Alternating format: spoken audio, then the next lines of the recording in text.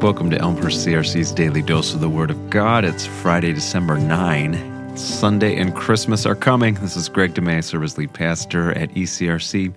And as part of this weekend's worship service, we will be singing Come Thou Long Expected Jesus, an awesome Advent hymn, together. The lyrics of Come Thou Long Expected Jesus were written by Charles Wesley, brother of John Wesley. They lived in the 1700s. John was a great preacher, founder of the Methodist movement.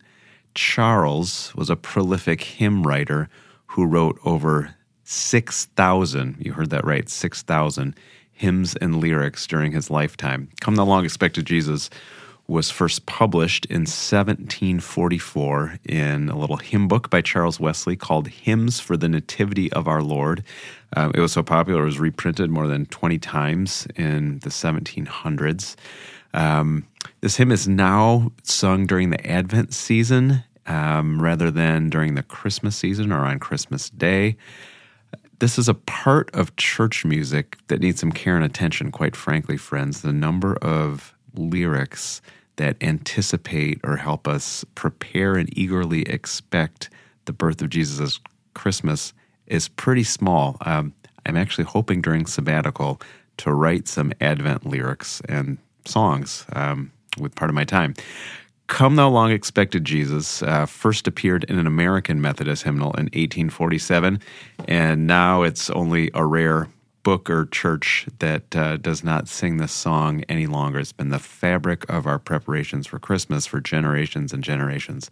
The most striking, impactful feature of the song, in my opinion, is the repetition of the word born, which appears 4 times in this relatively short song. Each time born is sung, an aspect of Jesus' mission to our broken and troubled world is revealed. Here's what we will sing together on Sunday. Jesus, you were born thy people to deliver. Born to set your people free. Born a child and yet a king. Born to reign in us forever. This Advent season is all about opening up to Jesus, who indeed was born of Mary in Bethlehem and who still desires for us personally and in his church to be born anew. Let's pray together.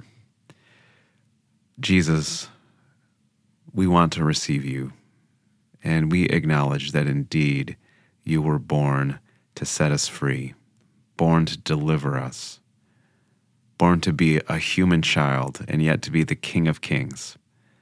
And best of all, born to reign in us forever. Will you reign in us even today? In your name we pray. Amen.